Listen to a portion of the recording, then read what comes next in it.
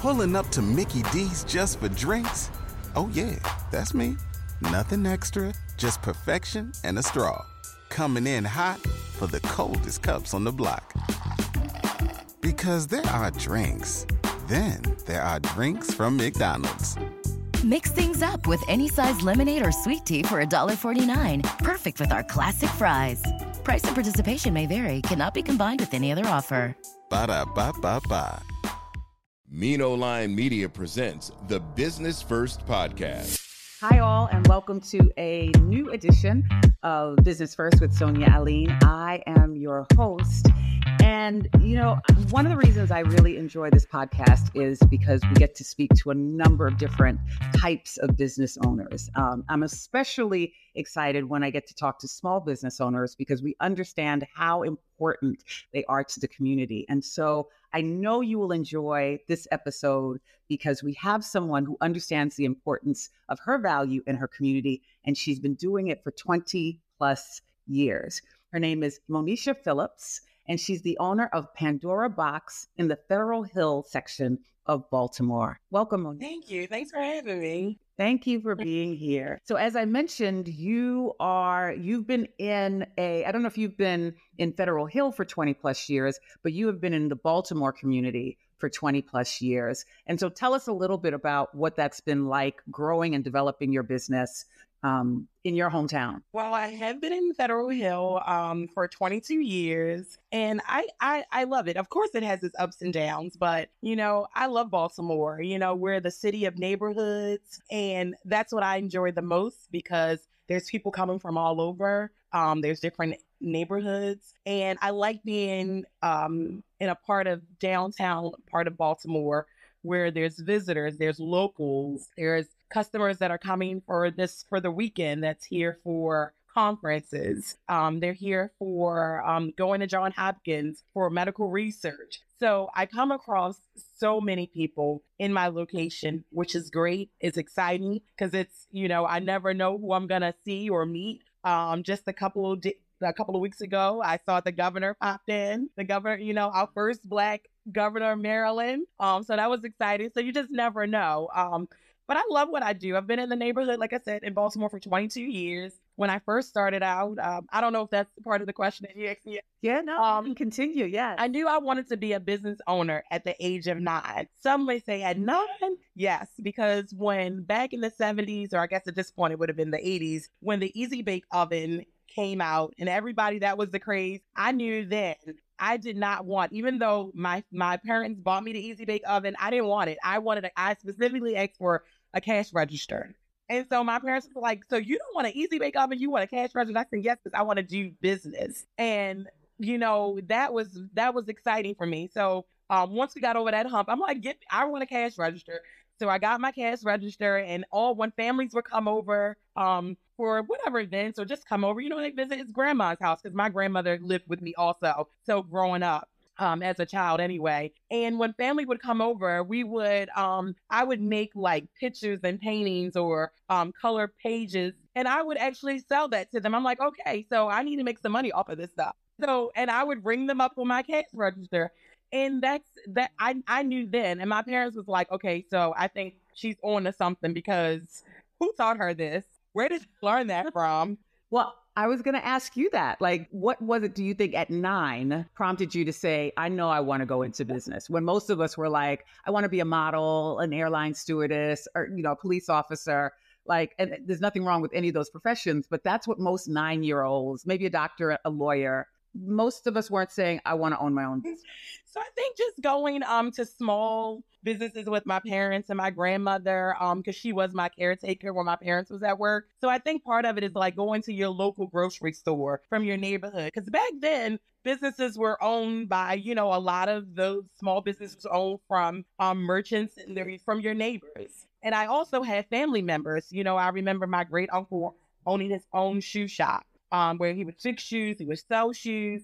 Customers would come there and get their fur coats or getting their leather, you know, jackets, whatever, fixed. So I watched family members, just locally traveling. And then also my family made it a business on the weekends. Our outing was, we would go to Lexington Market, which is a big public market here. And then they had the hustlers, and seeing that as a young age, like, okay, you shop, people were happy, the energy was there, so I look forward to those weekend outings with my family. And I think something at that point must have just clicked. Like, this is what I want to do when I grow up.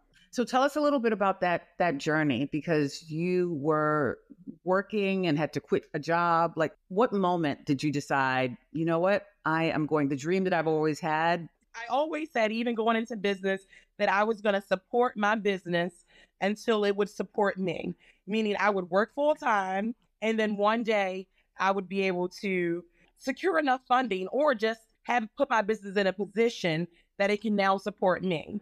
Of course, we know, like, it's always a dream, but there's still things. I mean, you still need to live. There's still, things. That's the reality of it all. We can have these dreams, but we still need to live, and we need to be realistic. So I worked along the way. And at one moment, for many years, there was a couple of things that made me decide to say, okay, now is the time. One is because for many years, no one knew that I owned the store, because I would always have employees here, or college students or part-time employees who ran the store for me. And, after a while, I just feel like when it's a small business, no matter who you hire, they're just not going to treat it the same as you will. And I did both for a while. And then the second piece was, okay, I wanted to, one, work in the store myself. And then two, on the employment side of things, I decided, I'm like, I need my freedom. It wasn't more or less the monetary part of it, it was the freedom, my time. I valued my time. I also, from many times of requesting leave off, I'm just going to be transparent, requesting leave off.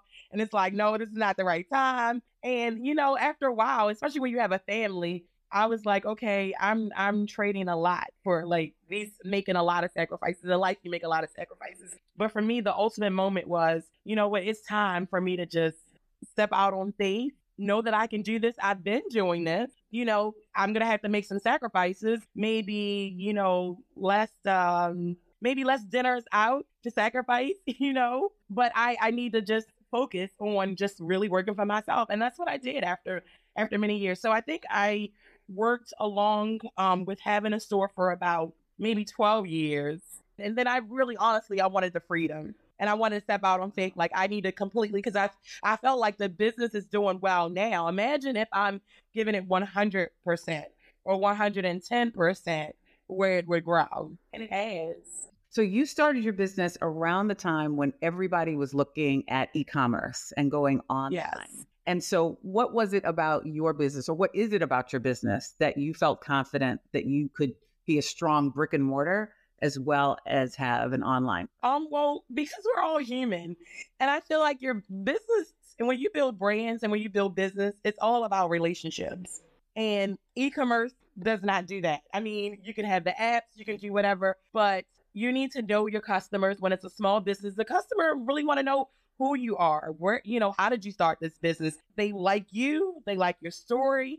And that's what it was about for me. I always want to be this business, Pandora's box. There's a human behind it. It's not just so business every day. There's a human behind it. And I go through things as well. And I like my customers to know the same way. And I think that's what has grown my business. The relationships that I've built. Like, I've had customers who I've watched their journey when they came in for their first, and this is something that e-commerce, and I'm not, e-commerce is big and I'm not knocking that at all, but I've watched customers in there where they came in for earrings for their first date, and they go out on their first date. And then I see them 6 months later, they're a couple. And then 2 years later, they're engaged. So they're getting earrings and they're getting, gifts for their engagement party, then their wedding, and then they have a kid. And then there's a christening. So there's so many customers. I'm telling my age right now, but I've watched that, that profile of a customer that I've built from beginning to, I've watched the stages of their life. And that's what I pride myself in, having a small business, because a lot of the customers I have, I know them and they definitely know me.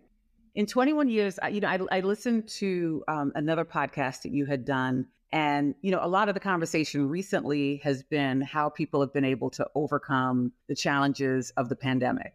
But listening to you do this previous interview, Like you had a lot of challenge. Oh yeah. We had there've been many challenges, like whether it was, the police brutality that happened in Baltimore, the demonstrations, the last recession in 2007. You've gone through a lot. And so tell us a little bit about what that resilience looks like, and even what some of the lessons you've learned in going through all of these different things that were going on nationally, and in some cases going on specifically right in Baltimore.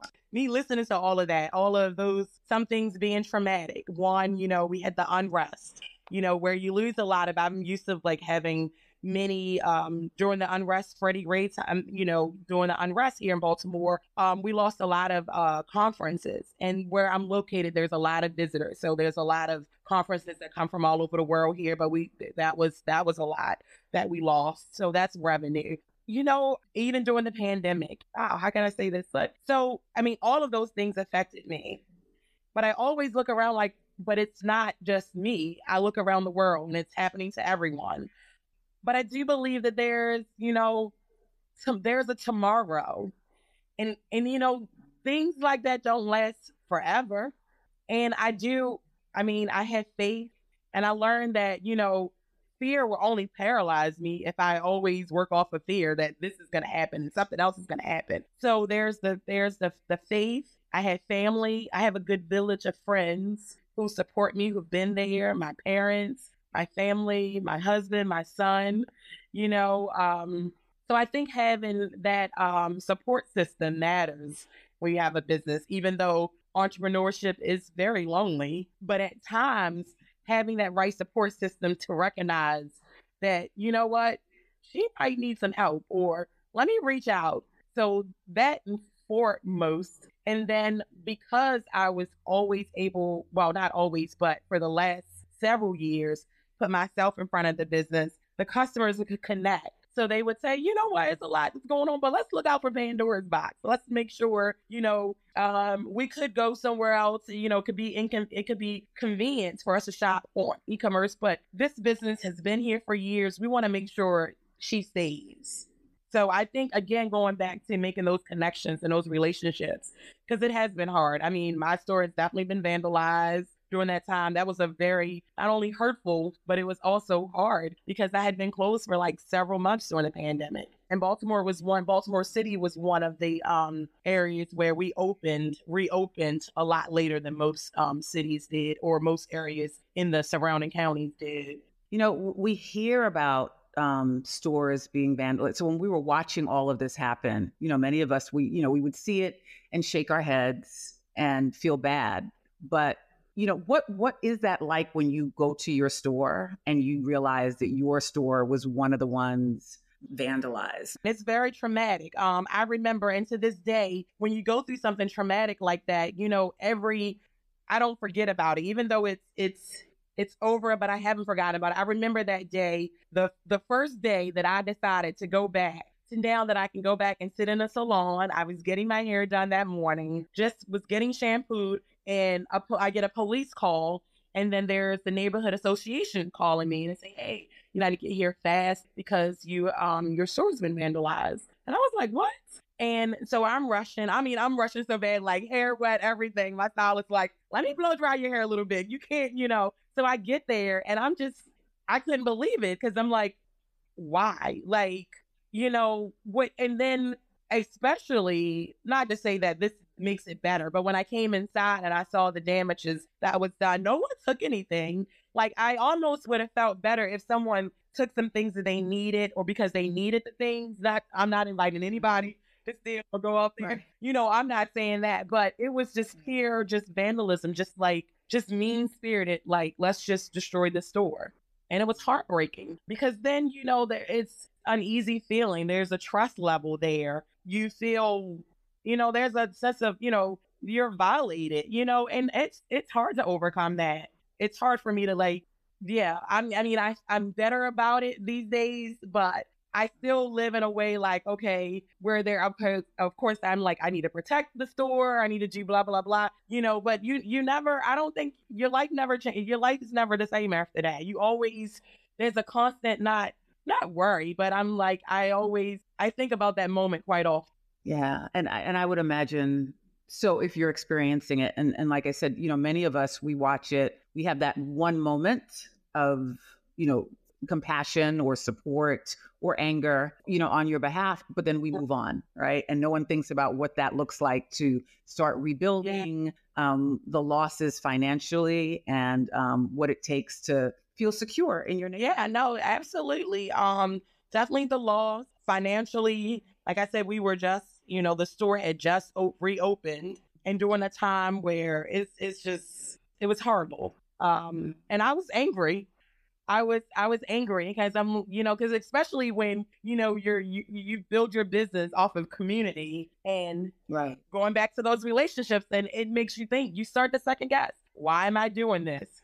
Are these relationships are really good relationships? Am I not in the right area? So you start second guessing all of the things that you felt like the confidence that you gained, that I gained to even go to the next level with my business. Now it changes, because of these type of things that happen.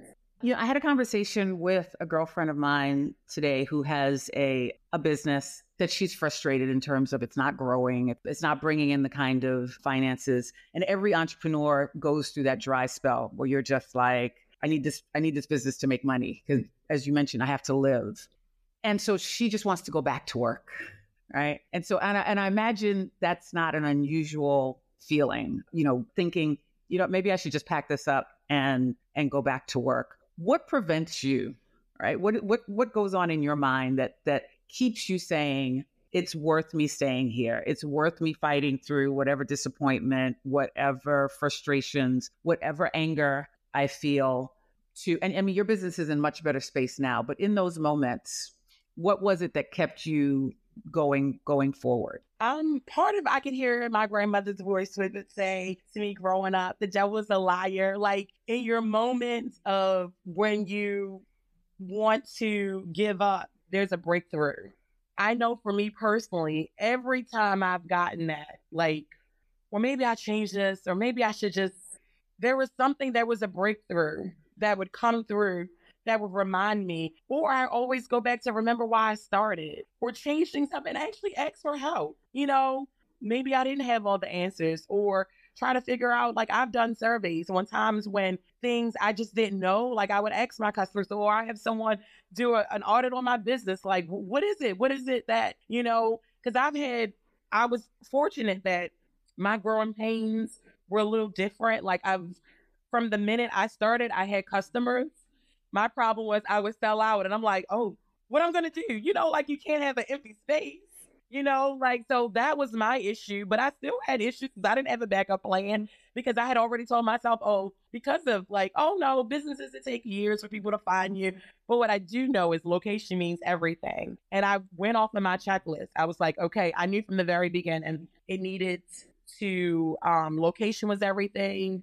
The income level needed to be there of what I wanted to sell. I needed visibility. I needed visibility, and I needed to be in a part of a neighborhood, because when those visitors or people are not traveling, I need the surrounding neighborhood, the community, to be there and to show up. So I think for me, it was just making sure. So once I had that checklist, I sought out a location that would work for that criteria. So I would say, even for your friend, just reevaluate the business. Don't give it up. Maybe you might just have to pivot a little. There's power in the pivot. And so maybe not to give up. Maybe you just got to do something different, or a different direction. Have someone else look at it from a different lens. Because oftentimes we love what we love, and we're so connected to it. And that's another thing that I felt like there's things in my store today that I like. I don't have oftentimes customers like, oh, do you have everything in your house? I'm like, probably not.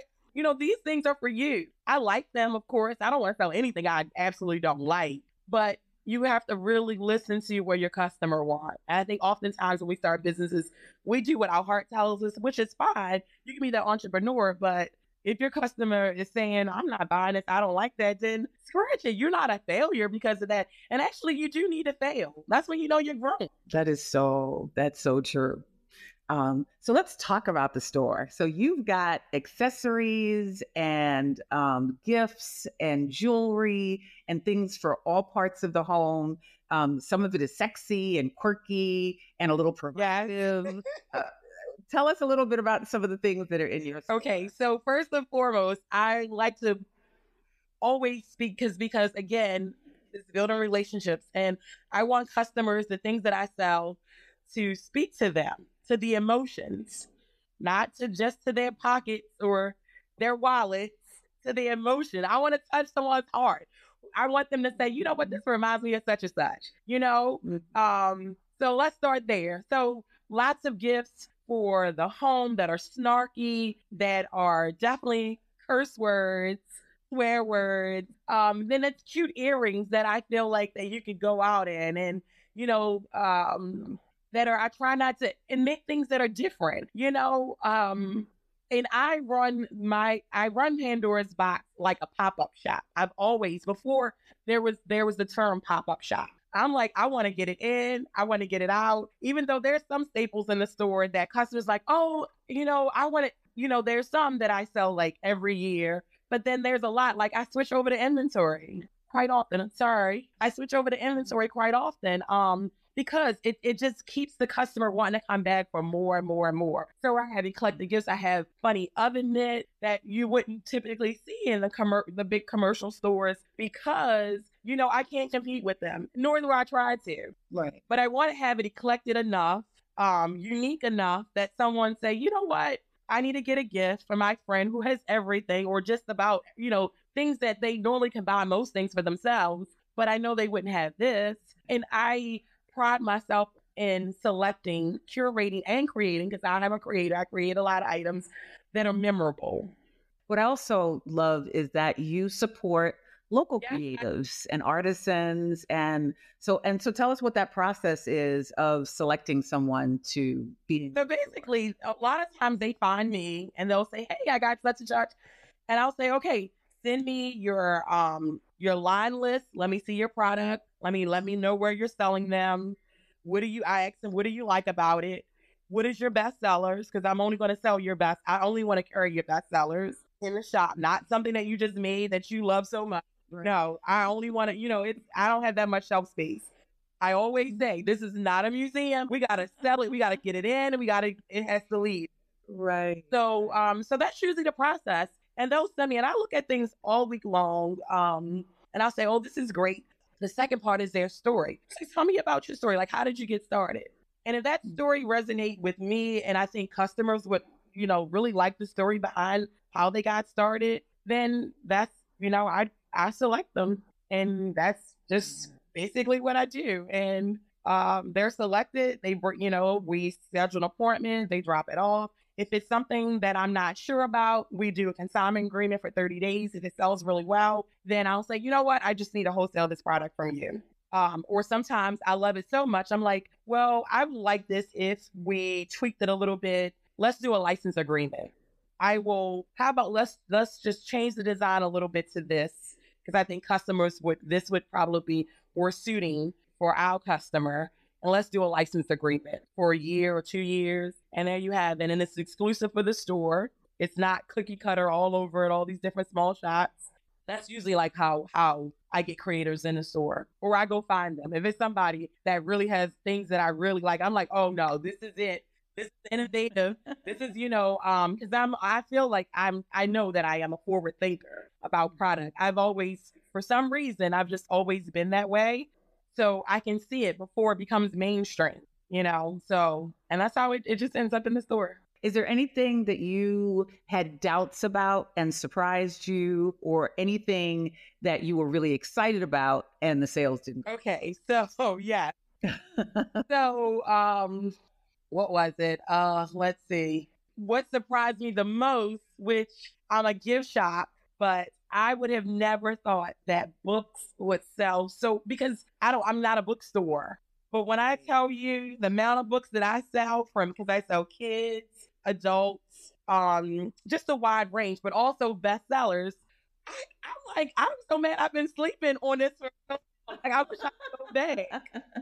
I'm like, I really lost a lot of revenue here. Like, and you don't have to be a bookstore. Like, all I needed to do was create a section. So that surprised me. To this day, even today, I'm like, I cannot believe I sold this amount of books. Like, these earrings I thought was going to go just like that. People coming in for books. Are you serious? Let's see. What? I was told that about FedEx, actually. I had gone in and they said, you'd be surprised. They sell a lot of books. I don't know if they sell them in all of the stores, but the stores that I've gone in where they have books, they said, you'd be surprised. Let me tell you, if your friend who's saying that she's struggling to have this store, tell her to get some books up in there or our website. Tell her to get some books, definitely. What didn't, what was it that, trying to think, what was the one thing that, that's hard to say. Let's see. Well, and that's actually good. That means that your selection process is really good. Yeah, I don't even know what that one thing is that didn't sell, like that kind of was like, was a little disappointing. That's excellent. Yeah. So you haven't had a whole lot of trial and error. You pretty much, if you see something, that means you know your customers. Yeah, no, I haven't had a whole lot of, no, I actually haven't. The only thing that I can say that things that sold really well, and I'm like, let me get some more and let me get some more. I should have probably like discontinued, like, okay, no, because now the customers are tired of it because now they see it everywhere. So there's been some times, and I went against what I normally would do and say, let me just reorder it again and again and again. And I knew I should have stopped after the second time because it became a little lackluster. Like by the time I was on my third run with it, at this point, it's everywhere. So now I'm really competing and I should have just stopped. But other than that, no, I don't think anything recently, in the recent years. I'm like, even skincare items that I had, like the ones that I do sell, they're number one on TikTok. I went and found them online from TikTok and I was like, I like this young lady. She's sustainable. You know what? I want her product in my store. And it's an easy sell because I can just repost a lot of her TikToks or share. Right. So someone that's already have a following in a relationship already with, so that was easy for me. I'm like, so if I'm going to do the skincare, I want it because I'm not, I need it to sell itself. Like I'm not going to be doing facials in here, anything. So it needs to be able to sell itself. Yeah. So what's next for your business? Do you think you would franchise? Do you want to expand into another location? Or do you like being where you are and just expanding in the store? So definitely expansion. A second store here in somewhere in Baltimore, Maryland. My next spot, I absolutely want to, of my own heart, I would love to go to New York. I feel like I need to be in New York. New York needs me. Yeah. Yeah, you need to be in Brooklyn, where we are. Brooklyn needs you. Okay, all right. But no, in my heart, I said this, I like literally wrote out a list. So there's another location here in Baltimore. Next, I would go to New York. While I'm doing that, I'm also working on my own concurrently a new company with trademark to own my own brand. That way I can create and sell like a lot of the things that I create that are my best sellers here, that I can also have license agreements with other companies and create for others. So that's where I'm going. 2 locations. And then the other company is more just e-commerce and then working with other companies to just create for them. So until you expand, where can the listeners find you? Okay, so they can find me in Baltimore in historic Federal Hill, 50 East Cross Street, Baltimore, Maryland. They can find me on Instagram at Shop Pandora's Box Boutique, and you can shop directly from Instagram on some of the things that I sell. Usually you can shop the best sellers directly from Instagram. They can find me on Facebook at Shop Pandora's Box Boutique. Of course, online at pandorasboxboutique.com. They can find me on TikTok. I love TikTok. I do too. There's a lot of concern about it, but I do too. I mean, I can get there's concern, but I like it. It's real. It's accessible. I like it. I feel like there's not a lot of judgment. People are just themselves on there. And it was real to me. So, and that's all that I take it for. I mean, I'm sure there's people might have their other reasons, but that's, I can't wrap my head around that part of it yet. So it's just fun for me. And so we can find you and the same hand? Yes, absolutely. Okay. All right. Well, thank you so much for being here. It was great talking to you. My business partner recommended you and could not say enough wonderful things about you. So I'm so glad we were able to have you on. And I look forward to visiting your store. I'm definitely going to be shopping online, but I look forward to walking in and seeing you in both. Exactly. Well, I'm rebranding right now, so my new website should be up in the end of July. I mean, it's still shoppable right now, but it's going to look really nice. New products, refreshed. So, yeah. Thank you. Thank you, Monisha. We wish you all the thank best. you so much. And thank you all for listening. We'll be back again next week with another dynamic guest. Take care. The Business First podcast is hosted and produced by Sonia Aline. Executive producer Ken Johnson. Find the Business First podcast on Apple Podcast, Stitcher, Spotify, Odyssey, iHeartRadio, Amazon Music, TuneIn, or wherever you get your podcast. On social media on IG at business_first_podcast. Follow the Mean Old Line Media Podcast Network on IG at Mean Old Line Media. Get the Mean Old Line Media app in the App Store or Google Play. The Business First Podcast is a Mean Old Line Media production. Pulling up to Mickey D's just for drinks? Oh yeah, that's me. Nothing extra, just perfection and a straw. Coming in hot for the coldest cups on the block. Because there are drinks. Then there are drinks from McDonald's. Mix things up with any size lemonade or sweet tea for $1.49. Perfect with our classic fries.